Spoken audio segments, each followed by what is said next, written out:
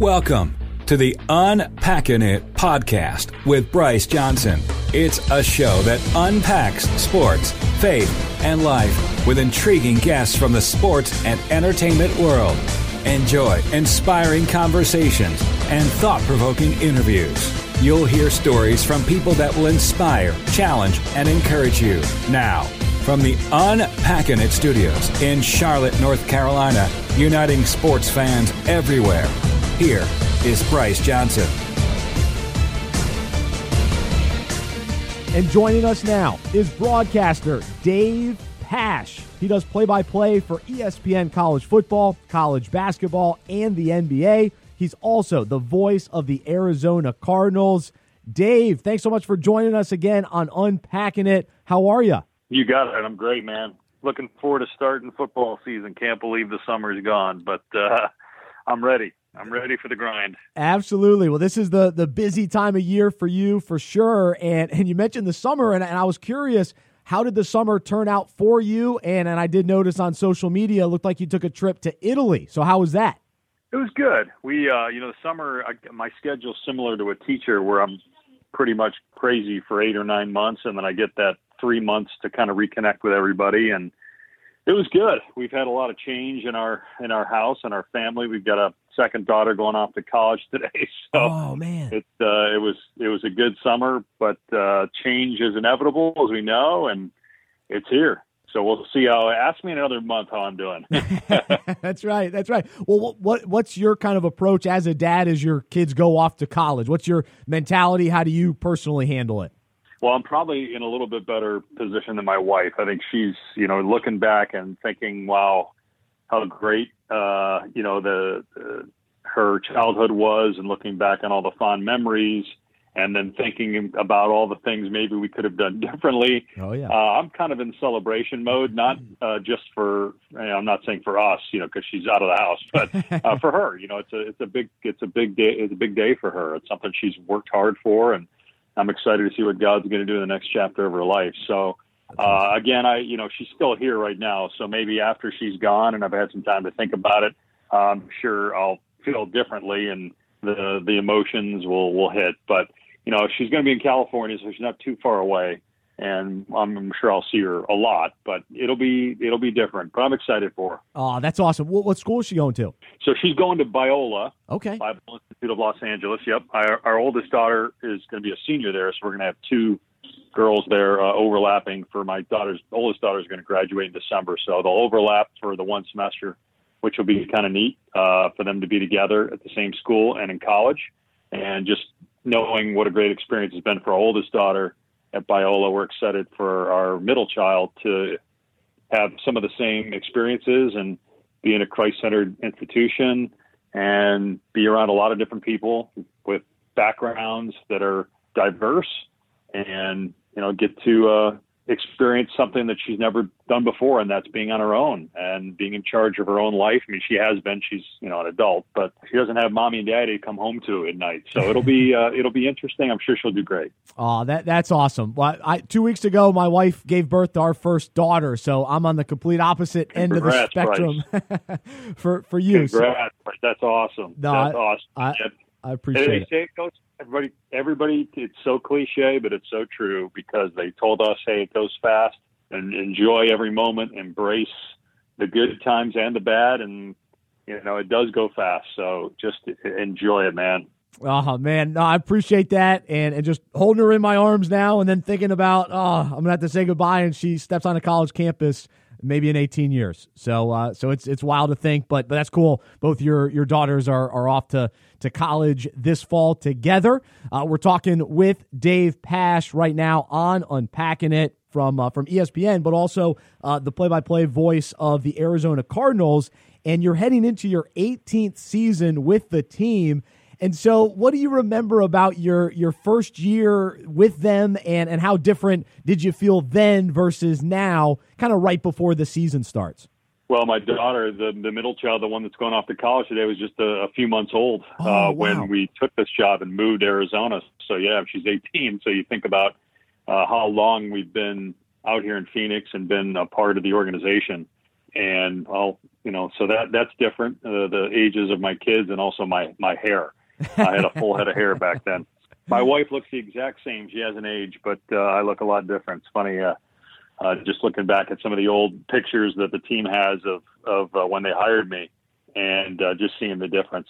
It's amazing to think how much time I've spent with the team and the highs and the lows. And last year was probably as low in my 17 seasons I had experienced. That was probably the worst one. So hopefully this year will be better. I'm excited for not just this year, but beyond. The moves that were made not just with this year in mind. So I'm excited to watch Kyler Murray and Cliff Kingsbury over the next few years, hopefully change football. Well, that's the anticipation for sure. And so I guess first thought is on Kyler Murray. Now, you've seen him up close, and you're there for preseason games and kind of been up and down a little bit. But what have you maybe taken away just from training camp, off-season, and preseason? He looked very good in preseason games number 1 and 3, and in preseason game number 2, he struggled a little bit, but it was clear that the Raiders were game planning for him. Yep. And the Cardinals were not game planning. So they were just out there calling plays. They really haven't shown much of their offense. Certainly the tempo has not been as fast as it's going to be against Detroit on September 8th. And he's looked good. His accuracy is something that I think I didn't realize was at this level. I watched him last year on TV a lot. We had their game at Iowa State early in the year. And I also did one of his games when he was at Texas A&M. Just remembered him as an incredible athlete. But what stood out to me more than that has been his accuracy. I've never seen a rookie come in and basically teach coaches the offense. Wow. It's an offense that he knows more than the coaches do, because you're talking about basically a college offense being used in professional football. I think it'll look similar to the Chiefs and the Rams. It's not going to be an all-out air raid Mike Leach offense. There will be concepts of that, but I think it's going to look similar to what we see in Kansas City with Patrick Mahomes runs, because they use some of the air raid because Mahomes played for Kingsbury in college. So, the one thing with Kyler is he's just, he's not very big. So what happens when he gets hit? What happens when he throws that pick six? I think he'll handle that adversity well. The physicality of the game, that's the one that no one's sure of, because is he going to be like Russell Wilson? Is he going to be able to find ways to slide and avoid contact? He tried in the game against the Vikings, preseason game number 3, and he was late with his slide and he got hit. And I think he just doesn't realize yet how fast the defensive linemen are in the NFL. It's just so different. So he's learning on the go, but it's been, I think, pretty good so far. That's awesome. Dave Pasch, our guest right now on Unpacking It, broadcaster with ESPN, as well as the Arizona Cardinals. And, of course, you mentioned Cliff Kingsbury coming in, first-year head coach. I'm curious to kind of hear your perspective on comparing him to Bruce Arians, who was the coach a couple years ago, of course, and just kind of this idea that Kingsbury has this, he's a younger guy, a newer approach, and then Bruce Arians, who had been around the NFL for so long, and really he was getting his first opportunity to be the head coach of a franchise. Of course, he had that 1 year in Indy, but just kind of, I know it's still early for Kingsbury, but any initial, I don't know, similarities or differences that you've seen just between those two and kind of the different spectrums of those two? Well, it's interesting you brought that up. We were, talking during the Vikings game about 6, 7, 8 years ago, when the trend was hiring the guys that had been in the NFL as assistants for a long time. I know Vic Fangio just got a job in Denver, but, obviously this trend right now is to hire either disciples of Sean McVay or young offensive play callers that are head coaches. Whereas when Bruce Arians was hired, Mike Zimmer was hired, they were two guys that had been around the NFL forever as assistant coaches. And other than the cup of coffee that he had because of, Chuck Pagano's illness there in Indianapolis, unfortunately, other than that, BA didn't have any head coaching experience. Cliff Kingsbury does. That's the difference between him and Matt LaFleur and Zach Taylor. But obviously he doesn't have it in the NFL. So and then you throw Steve Wilkes in there, who lasted just 1 year, but they went from Bruce Arians, who was outspoken, a gunslinger, an offensive guy who'd been around the league, part of the old boys club, had been in the NFL for 20 years, to Steve Wilkes, who had only been a coordinator for 1 year, who was a defensive coach, who was more of a disciplinarian, who was more not as colorful with during the interviews. And now you have Cliff Kingsbury, who's probably a combination of the two. He's a football junkie. Probably people don't realize how much tape he watches and how often he's in the office and how late he stays and how early he comes in. It's all about ball with Cliff. He's not as gregarious as BA, and he's probably not as much of a disciplinarian as Steve. So I think after the experiment with Wilkes didn't work out, they kind of found somebody in between. He's got a lot of the characteristics that Arians did and some that Steve had here as well. Oh, that's cool. No, I'm fascinated to see how that plays out. Dave Pasch, our guest right now on Unpacking It. And another, I guess, comparison that I wanted to hear from you as well. Of course, the big story, Andrew Luck retired and leaving the NFL. And then you're there in Arizona with Larry Fitzgerald, who continues to come back year after year. He was drafted in 2004 and continues to be an impact player for the Cardinals. How would you compare just, I don't know, from your perspective, those two mentalities to where a guy wants to retire early and then a guy who just wants to keep playing as long as he can? Well, I think the difference is obvious, Bryce. It's the injuries. Larry Fitzgerald hasn't had any. He's had very minor issues. He's never missed a game. Andrew Luck had, injuries that were extremely debilitating, mentally draining. I've got a lot of friends that played in the NFL for a long time that, are not handling retirement well because of the injuries they sustained. Gosh. Some that didn't have any broken bones but had major concussions. Some that had, are continuing to have surgeries now because of the injuries that they played through when they were in the NFL. So I have no problem with Andrew Luck deciding that it was the right time for him.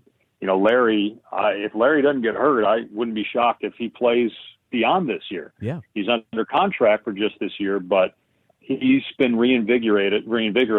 I think the offense is something that's rejuvenating him because he sees a lot of balls thrown his way. He caught 69 passes in a bad offense last year. What's to say he's not going to hit 80 or 90 because there are going to be a lot of opportunities for him in this offense. I think he's excited by that. He's had as good a camp as anybody on the team. He looks fresh. Wow. Looks fit. So I think he's going to have a great year. That's neat. I saw him play in college, and it's incredible to think back. Wow, that was so long ago, and he's still playing and still doing well. He's one of the best ever for sure. And to continue that conversation, on the other side of things, Josh McCown did retire this offseason, and now he's come back and he's going to play with the Philadelphia Eagles. What do you think about that side of things? And I know you even have kind of a connection with Josh McCown because he started out in Arizona. Yeah, I got to know Josh really well when he was here, and it's amazing to think that I think we came in the same year when he got drafted in the third round out of Sam Houston State, and I was taking the job as the play-by-play guy. So you think of where Josh was, and it was really funny. There was a play at the end of the 2003 season. They were playing the Vikings the last regular season game. If the Cardinals lose, they have the number one pick in 2004, and they're going to draft Eli Manning. And instead, Josh McCown throws a Hail Mary to Nathan Poole on the last play of the game. It knocks the Vikings out of the playoffs. It drops the Cardinals down to the third spot instead of the number one spot where they take Larry Fitzgerald. It's funny how things play out. And in here, Josh, they eventually found a successor to Josh in Kurt Warner, but Josh was here for a few more years, and then they drafted Matt Leinart, and Josh had moved on. I think he was in Oakland at that point. Oh, yeah. I remember when Mike Martz moved him to receiver in Detroit. He's been, he's done such a great job of hanging in there through the ups and downs of trying to make it in the NFL. He's had a very interesting career. Yeah. He's a great guy. I'm glad that he's back, and I hope he plays another few years. Yeah, no, his football story is one of the best ever. It really is. I mean, all the different stops and like you say, the different positions and different situations and scenarios that he's had over the years. It's incredible. So he's got a good opportunity though to be a backup in Philadelphia. That's a good team. Dave Pasch, our guest right now on Unpacking It, ESPN broadcaster, also the radio voice of the Arizona Cardinals, and we love talking sports and football with Dave, but we always love having him on to talk faith as well. And what I wanted to ask you about today was kind of a general topic, but just to get your thoughts on it, is prayer. What does prayer look like in your life? What have you learned about prayer throughout your journey following Jesus? I've learned that it's a necessity. It's something that I can't live without. I've tried. There are days where you're either too tired to pray, or you feel unworthy to pray, or you feel like you don't need to pray because you're busy, or, things worked out well yesterday, so I don't need to pray today.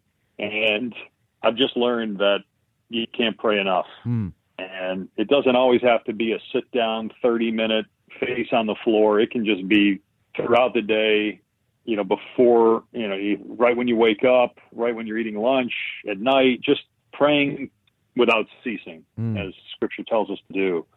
And again, it doesn't always have to be the most eloquent prayer. God knows our hearts. It's just communication, and just remembering that it's a channel of trust, right? It's a channel of trust between you and the Lord. And so I have to do it, and I don't do it enough.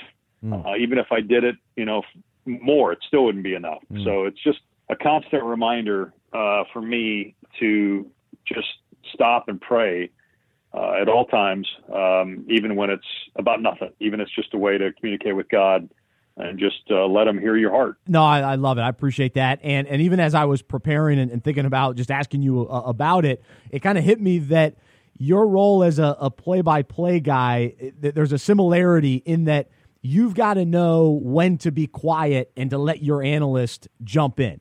And so on the flip side of things, not only is it us, talking to God and sharing our heart with him, but it's also listening. So what about that side of things? And is that a fair enough comparison to your role as a play-by-play guy?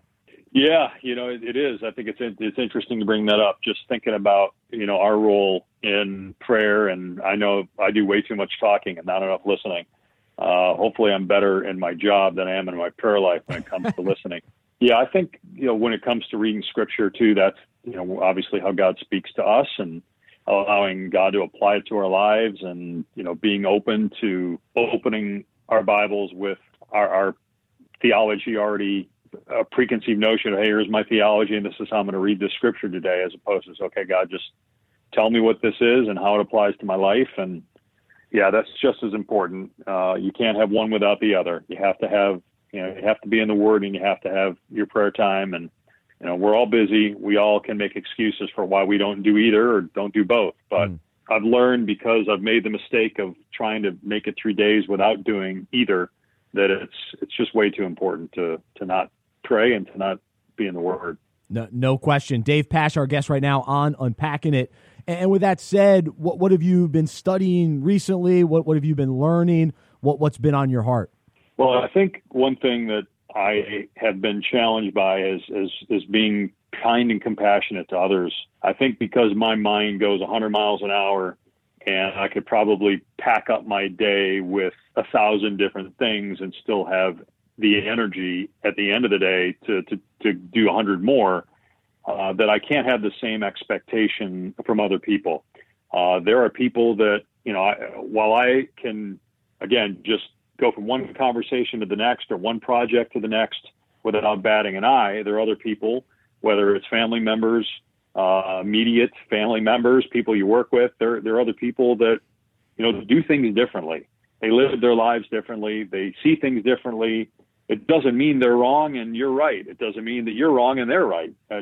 You have to learn to appreciate and accept people for how God created them. And so I think God's been teaching me about being kinder and more compassionate to people who are different, even if they're, again, in my family, just trying to love them where they are and not put my expectations on them, and not try to have them live up to my standard, but just see them as God sees them, which is very hard to do, but I think it's something he wants from all of us. That's right. Just that perspective of love. I like that. And especially for you, because you travel so much, you're interacting with a lot of different people and people from different cultures and cities and all that sort of thing. And I was going to ask you just about life on the road. What does the word accountability mean to you? And just kind of even in light of your role and being on the road? Well, accountability is everything.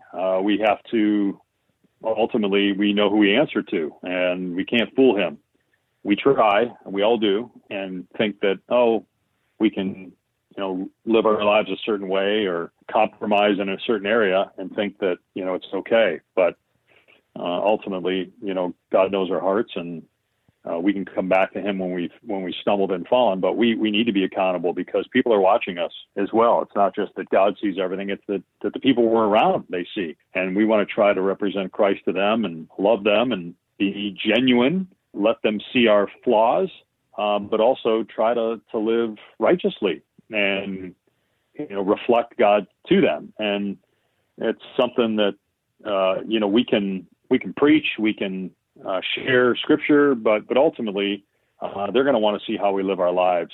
And that's something that, I think I probably learned the hard way. I think you and I probably had this conversation previously. When I became a believer, I was in your face and I was all about preaching the gospel, but there was no love, there was no grace, there was no kindness or compassion.